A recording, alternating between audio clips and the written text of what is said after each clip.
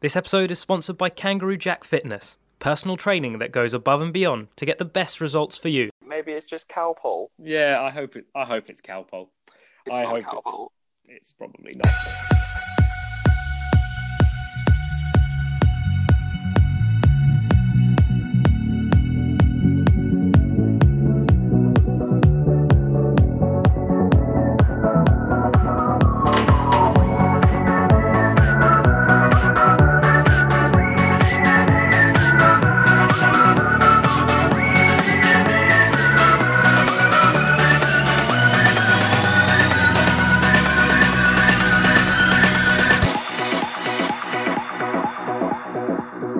Hello and welcome to this episode of the Game Time podcast.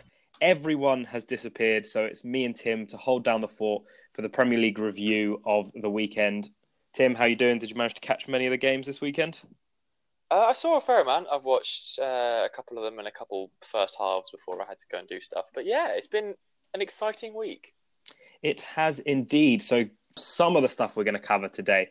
City's destruction of Southampton, Arsenal doing pretty well to match it with Liverpool, and Newcastle riding their luck massively, but still coming out with a victory. So we're going to kick it off with the City-Southampton game. Dominant as ever.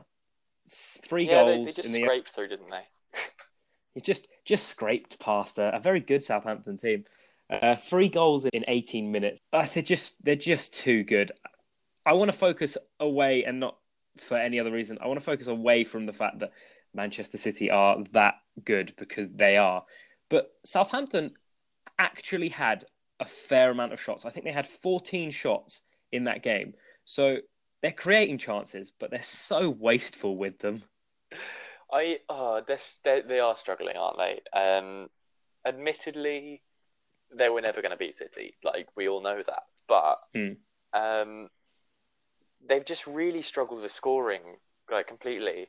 If you think back to sort of Southampton teams from a few years ago, they've been like very attacking, and they just seem to be lacking the ability to score goals.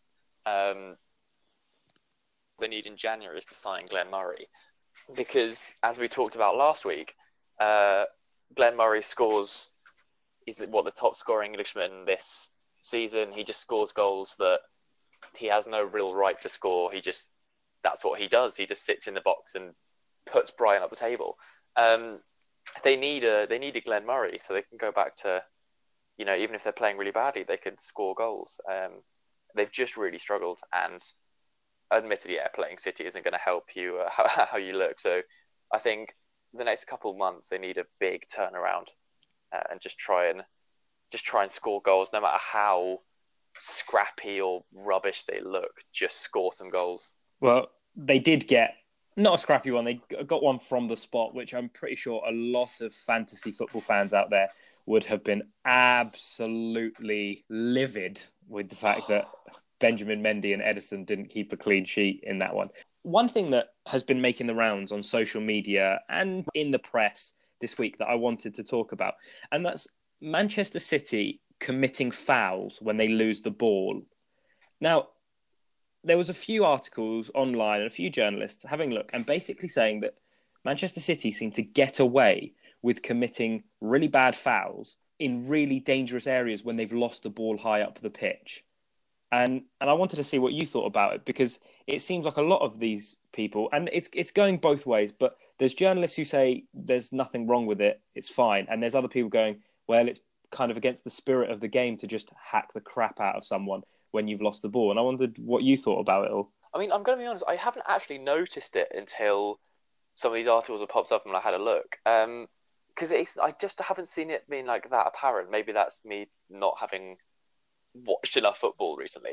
But, I mean, City, because they're so dominant with possession, that whenever they lose it, that's how they play. They work so hard to get the ball back that I think that naturally will incur more fouls, because you've got players like Fernandinho who, as soon as City lose the ball, sprint to go and get it back, and occasionally, they won't get the tackle right 100% of the time. So it is likely that, they might commit more fouls than potentially other teams that maybe like to play on the counter-attack and sit back a bit. as for them being, sort of harsh and not in the spirit of the game, I genuinely haven't noticed. So yeah, maybe it's just something that someone's picked up on and ran with because it's Manchester City and because they're looking so good, they need something to tear them apart with. It was Sterling earlier, and now it's the fact that they're, occasionally fouling people. I don't know if there's a huge amount to it or not, really. Yeah, I had a look at the stats as well, and City averaged 9 fouls a game this season, and that's the second least in the league, with Chelsea at the bottom of that. And as you said, looking at that, it's two teams who really like to keep the ball, so they're probably going to average less fouls. Granted, a lot of the things in the press are saying that City just foul people because they press so high up the pitch that as soon as they lose the ball in an area, they could already be counterattacked 3-on-1. But I think it's just people trying to shit on Manchester City, and that's coming from a United fan. I don't know about it. If it gets any worse, I'll keep a lookout for it over the next few weeks if it does get any worse.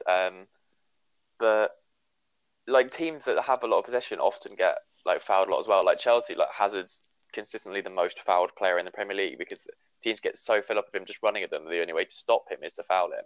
City probably suffer from that as well, being, they get fouled a lot more than other teams. So maybe they're just like, if a team plays rough with them, they do the opposite, do the same back, and have a go back and make the game a bit rougher. So I'm not sure. Yeah, it's an interesting one. What is even more interesting, and this is going to put you on the spot a little bit, Sergio Aguero scored his 150th Manchester City goal against Southampton. He's the second fastest player in Premier League history to reach 150 goals. Who did it quicker? And I was going to say, and a bonus point if you can tell me how many games they did it in. I'm going to go with Alan Shearer. You are correct with Alan Shearer. For the bonus point, how many games did he do it in? 200 and, I don't know, 15? Oh, you are so close. 212 games Alan Shearer did it in. Aguero did it in 217. That's an impressive amount for anything. Is it more impressive the fact that he barely ever completes A, 90 minutes now under Pep Guardiola, and B, he's been injured for most of a season. Like most of the time he plays half a season. He's got 150 goals in 217 games. That's ridiculous. Yeah, I mean, so the first factor is that he's playing in this Man City side, like now, in that they create so many chances and they score so many goals. Like if City wins 6-1, you know that Aguero scored because he's that good of a player that you just know he's gonna be on the score sheet. Yeah. It's a fair point that now he's playing sort of less of that main striker role because they've got Jesus, who is obviously very young and is coming through a bit, and at some point will take over for being the main striker at Man City. And yeah, he has had huge periods out injured. But I think that is made up for by the fact he's playing in this team that creates so many chances. If you look at some of the, when Shearer was playing, he often didn't have the fantastic team behind him. He could just score from anywhere, and that's why he's done so well. So there's a bit of a difference, but Aguero's achievement can't be understated. He is without a doubt he will be considered one of the greatest Premier League strikers ever when he either leaves or retires. He's such a great finisher, and he's so quick that anywhere in the penalty box you reckon he would score from, and he can just get in behind defenders so easily. He's genuinely quality. He's been one of the best strikers in the world for a really long time now. There isn't a period in the last maybe 6 or 7 years that you wouldn't have really put him in the top 5 strikers in the world. So it's just credit to him. He's just really, really good. He is really, really good. And yet somehow only ever got in one Premier League team of the season, and that was last year, which is crazy to think that they've managed to leave him out for the rest of the years that he's been in the Premier League. Before we move on from this, one thing that I found really interesting, bearing in mind we've talked about this player maybe having a bit of a rusty start to the season, obviously left out of the World Cup. I'm talking about Leroy Sané, by the way. I probably should have mentioned that. Left out of the World Cup for Germany. They didn't do too well. Didn't really start for Pep Guardiola's side, and when he did come in, looked rusty. but he's now assisted 18 Premier League goals since the start of last season, which is more than any other player in the competition. Ooh, that's good, isn't he? I mean, he's young, he's quick, he's got a great left foot. There's not a huge amount more you can ask from a player like that. There were questions over his attitude when he got left out of the World Cup squad. Namely, Cruz went out in the press and said that he didn't have the sort of attitude that he wanted. They wanted Germany to win and everything. But I just think it depends. Like, if he's playing and playing well, I think he's as good as anyone on the wing in the Premier League. And again, he's in the Manchester City side. They're always going to create chances. You're always going to get opportunities. But he's a great asset to that team. And again, I think most teams in the Premier League would take him at this point, even if he's not been on a run of sort of games recently. Yeah, he came out in the press as well saying that he's definitely not going to move to Manchester United. Didn't even know he was linked to Manchester United, but... No, apparently everyone is nowadays. That is true. There we go. Well, a man who probably isn't linked with Manchester United, James Milner, and he scored the opening goal in the Liverpool-Arsenal game. But Arsenal, you know what, dug deep. Fair play to them. I think under Wenger, maybe that game doesn't end 1-1, Lacazette scoring the equaliser. But Arsenal under Emery have proved, you know what, that run of, 10 games beating all the terrible teams in the league shows that they're still a very good team when it comes up against the big boys. Yeah, I mean, they are saved time and time again by the fact that they've got now two in-form strikers in Lacazette and Aubameyang, who are both quick and they can both score. And even if they're not, on form, they're enough to trouble any defence. And the fact that Emery's managed to get them both into a side, when Lacazette signed, they thought, oh, he's our main striker. He didn't do very well. They signed Aubameyang. Then they've got two strikers who neither of them were firing. I don't know who do you put at number 9, but Emery somehow managed to put them both in a side, and it's working really well because they're both scoring goals. Again, we mentioned last week that Arsenal have big issues in defence still, which is potentially why they're not winning. They're not winning these matches against Liverpool and these big teams. But they definitely look like a top 4 contending side now, as opposed to last season when they looked just off the pace. They look very, very strong, and then it only helps when you've got Özil playing well and all the players behind them as well. Yeah, I mean, you mentioned the likes of Özil. Getting them to play together is very difficult because he seems to have found the right move of Aubameyang starting normally off the left-hand side, Lacazette down the middle, and then Özil drifting wherever he wants. But if you look at the way they played against Liverpool, that's a very, very dogged performance from Arsenal because albeit they rode their luck with Liverpool's opening goal being disallowed, probably wrongly for offside, I don't think they ever looked out of place in that game. And it's the first time that I can remember in a while Arsenal playing one of the major teams in the league and looking very at home. And I think for me, and this isn't my Serie A bias coming out, that was very much down to how well Lucas Torreira played, sort of screening that back four for Arsenal. Yeah, I mean, again, we've been saying it for sort of 5-6 years now, is that Arsenal have needed a defensive midfielder and a centre-back. And Torreira looks like he could be that player, to give the back four some cover.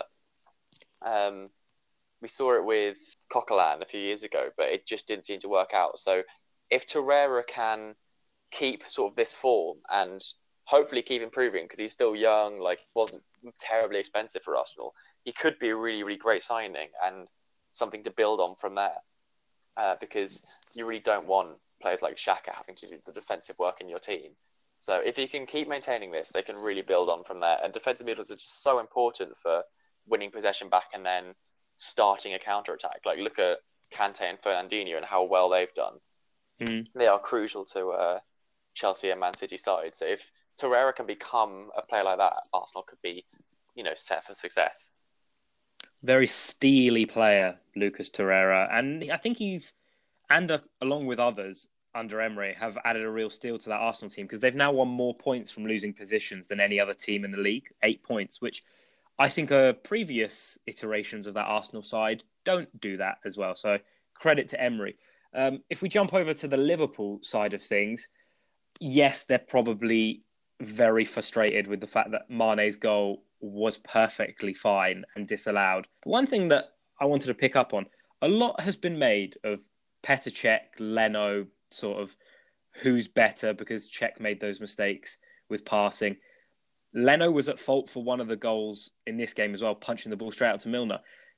But Alisson doesn't get as much of that, and mainly because he doesn't have anyone as a direct competition. Mignolet just isn't as good as him. But I think he was at fault for the Arsenal goal. He came off his line and then didn't really do anything, and Lacazette just fired it around him. Do you think that Liverpool are likely to concede those sort of goals just because of the player Alisson is? We've seen it before with various instances that Alisson hasn't quite made the correct decision. There's a time where he tried to Cruyff turn someone, has got the ball taken off him and scored. Whether that's a direct result of not having a sort of competitive second goalkeeper, or whether it's just his sort of flamboyant style that can lead to goals being scored against them, but it's something Liverpool really don't need. They've got what I say is a really solid, good defence for the Premier League.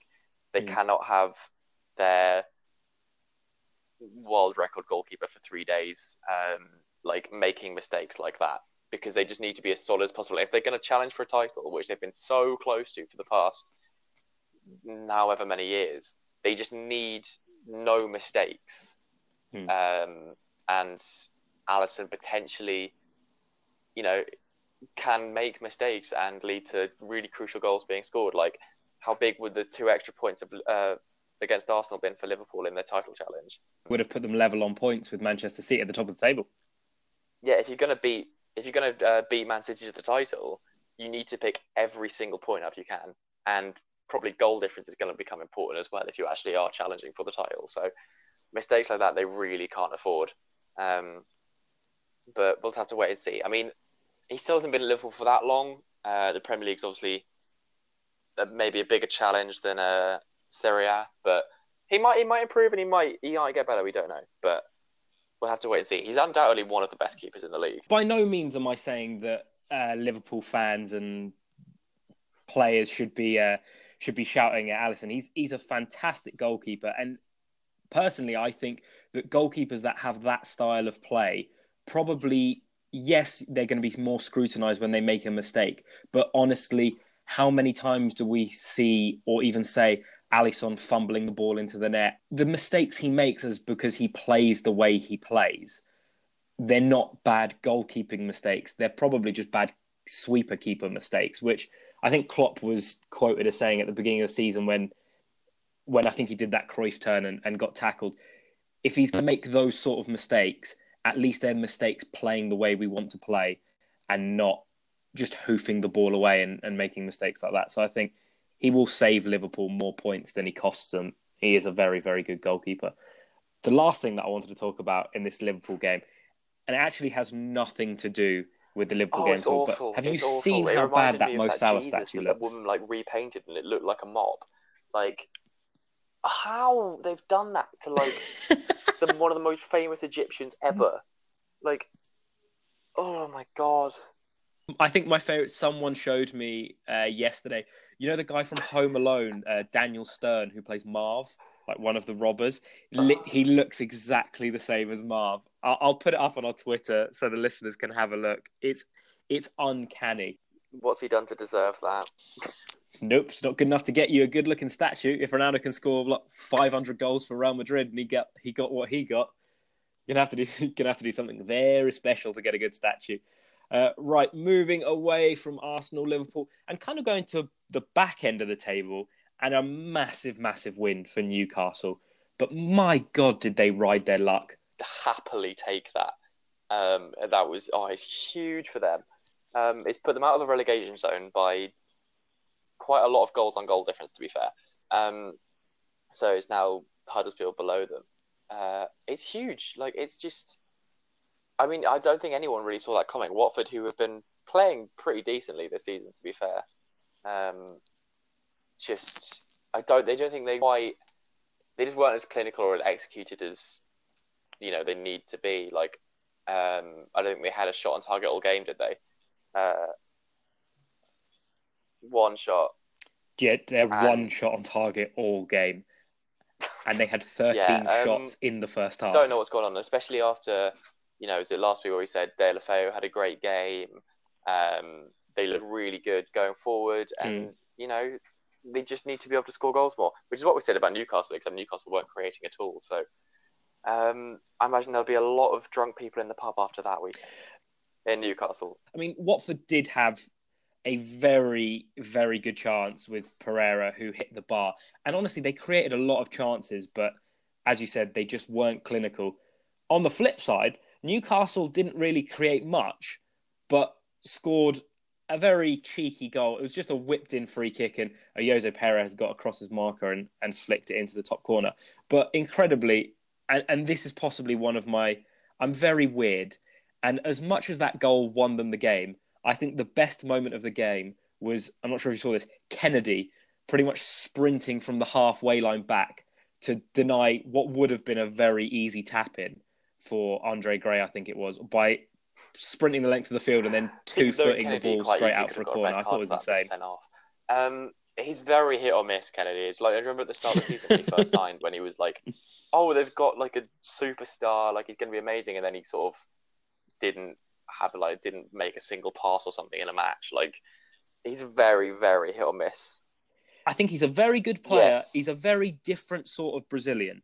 Also very difficult when you're in a team that is in relegation troubles to really, really show off. I think he's a flary sort of player, and he's just having to do the workload at the moment. But a win is a win for Newcastle. Out of the relegation zone, as you mentioned. Is this the start of their push towards the league title? You can only say yes. They're still in serious trouble. But in all seriousness, do you think this will act as the catalyst for them to push on now? Because this is insane, right? This is their first win against Watford since February 2010. And granted, they haven't always been in the same league as each other, but they've lost 5 straight games against Watford. That's not good. That might be quite tricky. The way Bournemouth have been playing recently, they have the ability to tear them to absolute shreds. You mentioned Bournemouth after a short break, which I've now implemented. We'll be talking Bournemouth. We'll be talking Huddersfield as well, because they did something big on Monday night. And then as well, we'll have our talking points that are always sure to be interesting at the end. That's it! He's got the chance! He's done it! It is all over! If you're an MMA fan, be sure to check out the new Switch Kick podcast. We preview upcoming events, discuss the big UFC and Bellator news, and John from Philadelphia drops in to give us a few betting tips. To listen, search for Switch Kick MMA on SoundCloud or Switch Kick in the Apple Store. Right, welcome back. And as I said, we're going to be talking Bournemouth, Huddersfield, and then some other stuff as well. Let's start off with the Bournemouth game, mainly because I watched it alongside Tom, who's not here today, for reasons I can only assume is because he didn't want to talk about the Bournemouth game and not, like he said, he was working. I watched it with him. He was at home. You know what? You know what? That game very easily could have gone the other way. It ended 2-1 Manchester United with a 90th minute Marcus Rashford goal. But Bournemouth was so good in the opening first half. And they were unbelievable. That first 30 minutes, they just looked so good. Like, every player on their team was playing superbly well. And they could have been 3-0 up in the first 30 minutes, to be honest. I think United got very lucky. Admittedly, after that sort of first half an hour is up, you then started playing a bit better and started bringing players like Martial into the game, and Alexis Sanchez, who admittedly was probably the best, your best player on the pitch till he got brought off. Didn't have a huge impact, but made a lot of runs, drew players out, did a really good job for you playing at centre forward when Lukaku was out. Because Mourinho seems to not have a backup striker. Like, he doesn't really want to play Rashford, who's probably most suited to it. So he put Sanchez up there, who's a little bit too short and doesn't really like holding the ball up that much. And then Martial hasn't played as a striker for Man United really at all. There doesn't seem to be like a centre half, so I think they did miss Lukaku quite a bit. But Sanchez did well, and you did play yourself back into the game. Gutted for Bournemouth about that 90th minute winner from United, because they deserve to get something from it. Towards the end, they did look tired, and it's one of those, did they go too hard too early sort of things. But no, they definitely deserve something because they played really, really well. They really put Manchester United on the back foot in the early doors. And the first goal, their opening goal, was such good play, but honestly not very good defending for Manchester United. They did not come out from the corner quick enough, and a lovely little reverse ball down the line to Junior Stanislas, who put it on a plate for Callum Wilson, who honestly, and this will be coming up in the pod at some point in the next week when we talk about the England lineup, I think should be in that England squad, because there are no better English strikers at the moment in the Premier League than him. Glenn Murray. I was going to say maybe Glenn Murray. I think Callum Wilson is just a all-round maybe better striker than Glenn Murray. But yes, Glenn Murray is a good shout. Right, again, I'm going to put you on the spot because I've been furiously looking at stats this week. Marcus Rashford has scored 2 90th minute winning goals for Manchester United, which means he's now joint top with 2 other Manchester United players. Name them. I want to say Van Persie, but he wasn't with you for very long. You would be right in saying Van Persie. Oh, really? Yes. Go on, clean sweep. Oh, he went for the Dutch strikers. It's Paul Scholes. That's basically the reaction most people have to Paul Scholes, to be honest. Oh, Paul Scholes. Bournemouth stay above Manchester United, though. As Alan mentioned last week, United needed to win by 8 goals or more to overtake the Cherries. That did not happen. Lukaku looks like he's going to be out again for the weekend. The best headlined article, and by best I mean worst, that's just titled "Lukaku absent, Pogba and Jose high five." There's everything. Because by somehow high-fiving, they've just meant that he's like eternally injured. Like, it makes no sense. Great journalism there. So Lukaku will most likely be absent from United's Champions League game. Whether he's absent from the Premier League game this weekend, big Manchester derby coming up, we don't know. Right, let me ask you a question then. Who would you put up front with Lukaku missing? You've got a choice of like Sanchez, Rashford, Martial. Matt has played there before. Like, who would you play at that centre forward role? You know what? And this is going to be supremely controversial, I'd imagine. But Phil Jones. Not that controversial. But if I was to change stuff around, I would honestly play Paul Pogba as like a false 9 centre forward. Oh. I think he's very similar to Lukaku in his ability to hold up the ball, if not better at holding up the ball because his first touch is better. And he's really good at playing people into the game. So I think that could work quite well. Yeah, would that mean having Herrera alongside Matic and Fred, and then like Martial and Sanchez on the wing? Or Martial one wing. I'm not really a fan of Alexis Sanchez, but he had a really good game against Manchester City last season when we beat them at the Etihad 3-2. So if he can play on the wing and be relatively disciplined in his role, because Benjamin Mendy is going to be bombing forward if he plays, then I think a front three where Sanchez and Martial or Sanchez and Rashford cut inside and work off Pogba's ability to hold the ball up, I think it might work. Yeah, that's very controversial, but and I don't think it'll ever happen. But there's potential.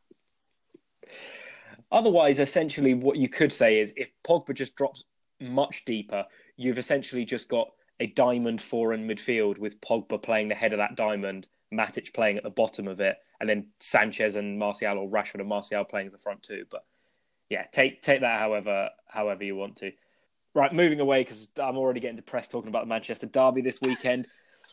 And I'm going to talk about an even more depressing thing. If you're a Fulham fan, they lost 1-0 to Huddersfield. And before we mention anything about the game, I'm just going to pile on the bad stats for Fulham. It's the first goal Huddersfield have scored at the John Smith / Kirkley Stadium this season. Schindler, the defender who scored it, is now Huddersfield's top scorer this season with 2 goals. And with that loss, Fulham are stone dead, rock bottom of the Premier League table. Tim, you want to add anything to that? I mean, I can't. It's just all a bit rubbish for them, isn't it? I mean, the bottom 5 teams look all in peril, but for Fulham, just like if I was sat on their board or if I was their chairman, I would spend every hour of every day just shitting myself. Like, there's no, like, he must not sleep having spent that much money on these many players to then be bottom of the Premier League. Like, he's not going to have a job. He's not going to have any money. His wife's going to leave him. Like, he's going to spend all alone crying, just playing with him on FIFA using the manager boost budget thing. It is not fun. No, and you know what? In a way, it's kind of upsetting to see that they played so well in the Championship last season, got promoted through the playoffs, played a really attractive football, and yet they spent all of that money, and I think they've just moved away from the thing that got them promoted. And if there's one thing that we constantly go on and maybe take the piss out of Cardiff for, is the fact that Neil Warnock really doesn't want to strengthen his side with anyone bar Championship players. But at least he gives those guys that got promoted a go. I feel like Fulham have completely shifted the style of that team to the point that it's going to take them half a season to actually get used to playing with each other. Yeah, I mean, you'd think that, you can bring in 1 or 2 players to help strengthen the squad, not completely rewrite the squad altogether. Like, there are hardly any mainstays of that team at all, and like even the ones that are still in there, like Sessegnon, does not look half the player he was in the Championship. Like they're just really struggling. And the thing with Cardiff, they're in pretty much the same position as Fulham are. Like, they're 3 goals better than 1 goal difference, but they haven't spent near £100 million on players, so that if they do go down, they can still, contend the next season. Their club's still in a good position, and they'll still get the money from being promoted. Whereas Fulham are just literally just crying to themselves to sleep. On the opposite side of that game, I reckon Huddersfield fans are absolutely cheering themselves to sleep. The first goal, as I mentioned before, that they've scored at home this season, it came from Schindler, who's got 2 goals now. And how much did they need that win? Because prior to that, it'd been dire. Yeah, it'd been dire before that. They're still in the relegation zone. They were the same number of points as Newcastle with a much worse goal difference. But it's a start, and it shows, they've got that winning feeling back. So hopefully, because, they did all right last season. Like, they scrapped out games and, there were performances there. This season, they've just looked so woeful. But hopefully now they can actually get inspired and start to at least challenge teams, because along with Cardiff, they were probably the easiest teams to go to at the start of the season, to just go and win matches. So we want them to do well. Yeah, I mean, you can say last season, they finished 16th and just avoided relegation. But with the squad that they had, the budget that Wagner had, I think he did a fantastic job and is still doing a decent job, because the players he has I don't think any of them are really Premier League quality, to be honest. But the spirit and drive that he gives those players is ridiculous. And a really weird anecdote, in the season that they got promoted from the Championship, he signed like 8 new players. And so as a team bonding exercise, he took them to like a survival trip in the middle of Sweden, like where they just went into a forest and there was like no toilets, no water, no electricity, and they just had to survive. And apparently he said that's like the catalyst of the Terriers' spirit, that like never say die attitude that they've got. I mean, I prefer a Premier Inn, but I mean, that's fair enough. It's like if that actually works, because that's the sort of thing you read in like managerial books and all the cliche. If that works, then it can be huge. But like, imagine doing that with like the Man City squad or like Man United or someone. It just wouldn't. It doesn't have the same effect. So credit to him. I think he's in the right position to actually do it. But normally you don't ever hear that stuff working. So maybe they can hire some of the Wolves to play. Not I like mean, Wolves. speaking of Wolves, thank you for giving me the perfect link into them. They lost 3-2 to Tottenham. And you know what? Tottenham controlled for 60 minutes, controlled that game, saying that Wolves, I should say, were unfortunate to have a goal disallowed for offside that actually wasn't. But the one thing that I wanted to mention from this, Ruben Neves scored his first ever goal in English football from inside the box. He's got 8 goals in English football, and one of them came from inside the box, with one of the 2 penalties that Wolves got, which I just think is fantastic. Yeah, happened to be on my bench for the fucking fantasy league, though, didn't he? No, it's he often goes understated in that team because him and Moutinho, because of the work they do and the creativeness of that midfield, because they're both sat in there. So it's nice to see him actually, pick up a goal and get some recognition, even if it's not for my fantasy team. But he is really, really crucial, and I think he could be one of the, he could be a fantastic player. Just give him some time because he's only 21. He'll make himself hopefully this year a sort of mainstay of the Portugal side because obviously he didn't get in last year when Wolves were in the Championship. Hopefully he's proving himself against Premier League competition. He'll get into that Portugal side and show that he is genuinely a good player. And it probably won't be long if he's playing like this before he does get a call up to a slightly bigger team. No, he's a very, very good player. Youngest captain in Champions League history, I believe. Tottenham, like I said, controlled that. Harry Kane back amongst the goals. Really unfortunate for Argentinian defender Juan Foyth. Gave away 2 penalties in that game. Absolutely sold up the river by Kieran Trippier for both of them, though. But unfortunate for him because he's looked quite good. But Harry Kane, as I mentioned, scored. Again, I'm just going to love putting you on the spot this week. Right, he scored against 27 of the 28 teams that he's ever played in the Premier League. Can you tell me which team he's never scored against? Oh, this could be anyone, couldn't it? I mean, it could be. Yeah. In the Premier League, he's literally going to be a complete stab in the dark. I'm going to go with Burnley. It is not Burnley. It's Cardiff City, obviously promoted that this won't last season. long, will it? Yeah, well, they played them this season already and he didn't score against them. So fair enough. So he's got one more chance. Right, to round us off from the review, I left your team till last, Chelsea, Crystal Palace. A very respectable 3-1 score in the end, but Chelsea, again, looking very, very solid. And even Alvaro Moratas among the goals. I mean, he should have had a hat-trick. So, yeah, I mean, he scored 2, fair enough. He did look good. Can he do nothing right for you? He scored twice and you're No, complaining. I'm very happy that he scored twice. Like, I cheered a lot. I'm very happy for him. But he tried to chip the keeper when the keeper was stood about 2 yards in front of him. So that he just put his hand up and it was like, oh. No, he's looked good. And we were a bit shaky to start with. Obviously, Hazard wasn't starting. He had, I think, a back injury. Came on later and literally came on and immediately scored this assisted Morata second goal, I think.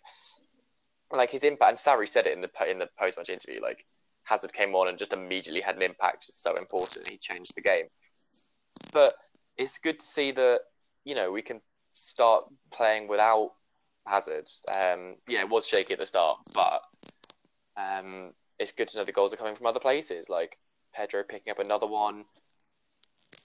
So hopefully he can sort of get a few this season. We're going to need Pedro to step up a little bit because our goal scoring tally for players that aren't Hazard is very, very low. But really want to see Morata scoring goals. Now, the first one was a great finish. Literally just touched it down and smashed it past Hennessy. So that's all we need is just solid results against the slightly lower down teams and just keep plugging through and hopefully keep improving. Shame about Ross Barkley, didn't really have a great game, having earned himself a start. No Loftus-Cheek this match either, but I'm still hoping that sort of midfield battle between rages on until I get to see Loftus-Cheek starting. But no, we're looking really, really good and still undefeated. So it's the first time in since 1978 that we've got 3 undefeated teams in the Premier League. That's incredible. I was going to say Sarri has been undefeated in his first 11 Premier League games, and that matches a record from Frank Clark in 1994. I think he was the manager of Nottingham Forest at the time. So unbelievably well for any manager to go undefeated, even more so for a debut season in the Premier League. So congrats to Sarri, because you know what, he's playing some really, really good football, and glad to see that he's proving a lot of people who thought he couldn't do it in the Premier League wrong, because he's a very, very different manager, but clearly getting results. Yeah. Will be a very, very interesting rest of the season.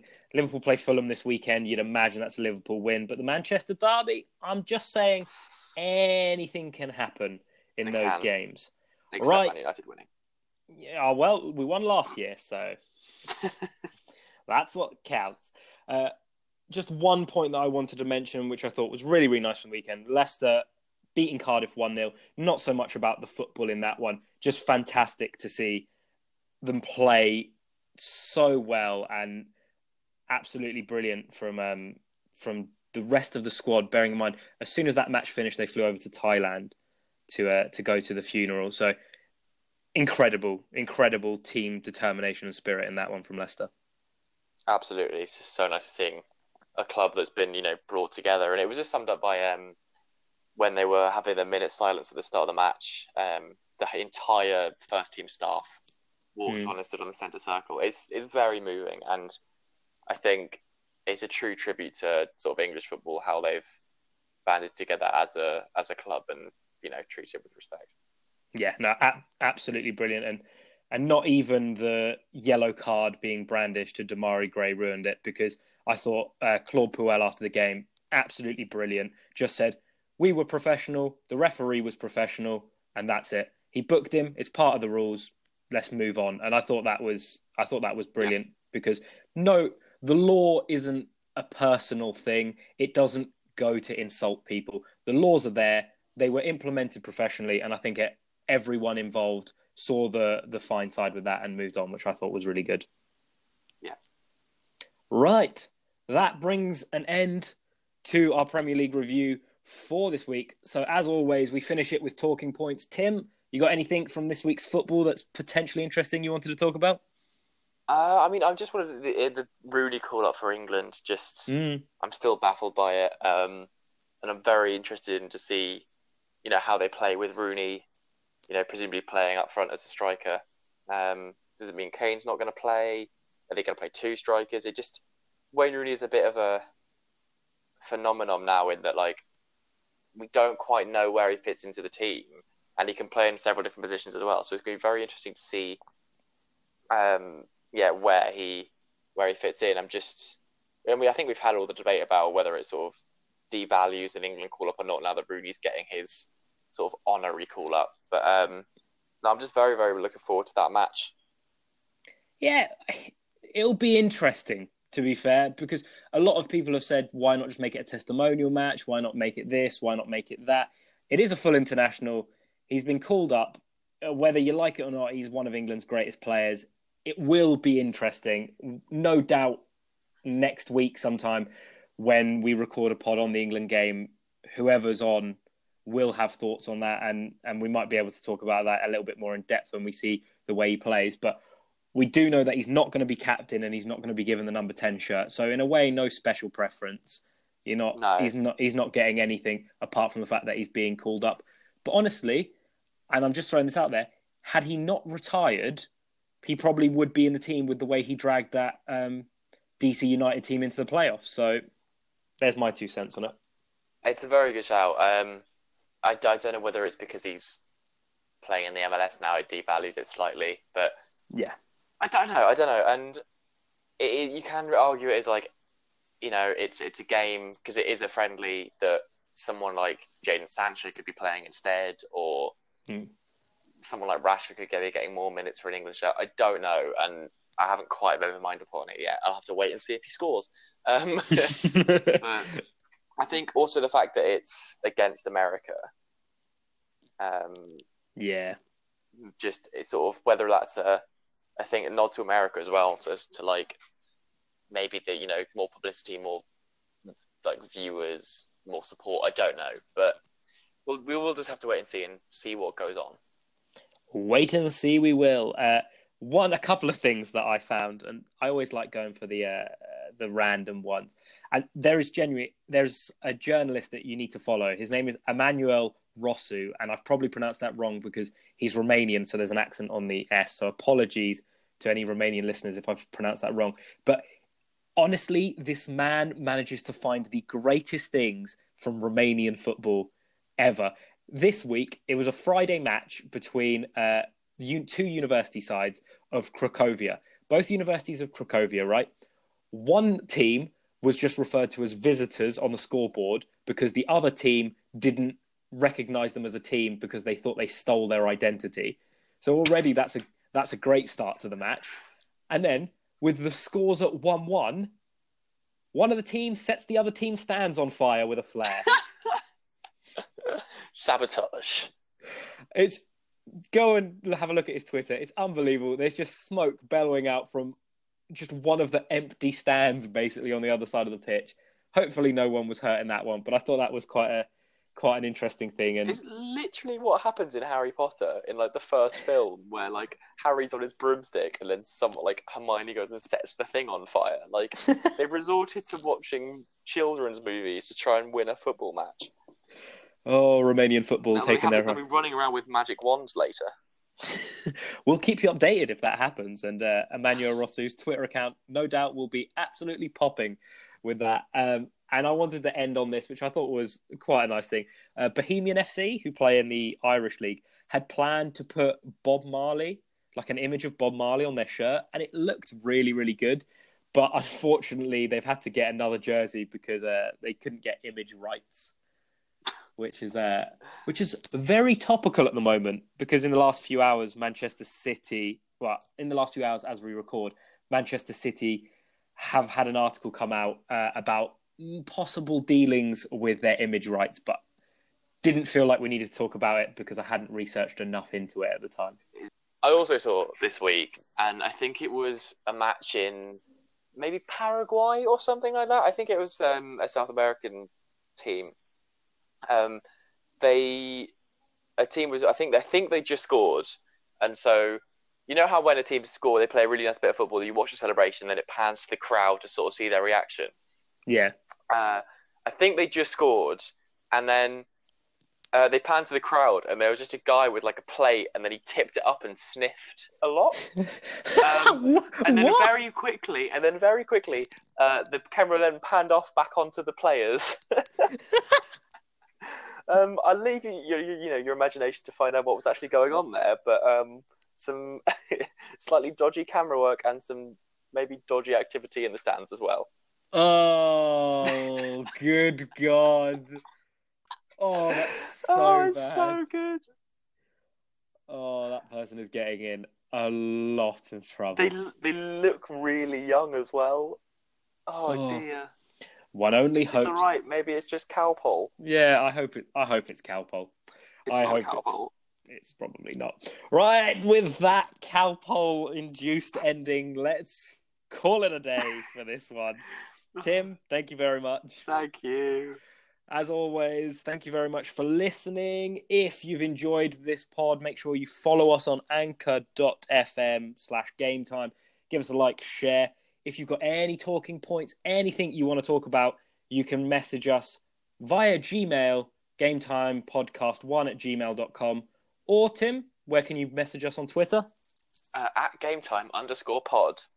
You can indeed. Until next week, we'll be back with a special England preview and a Premier League review from this weekend's games. But until then, see you later. Bye.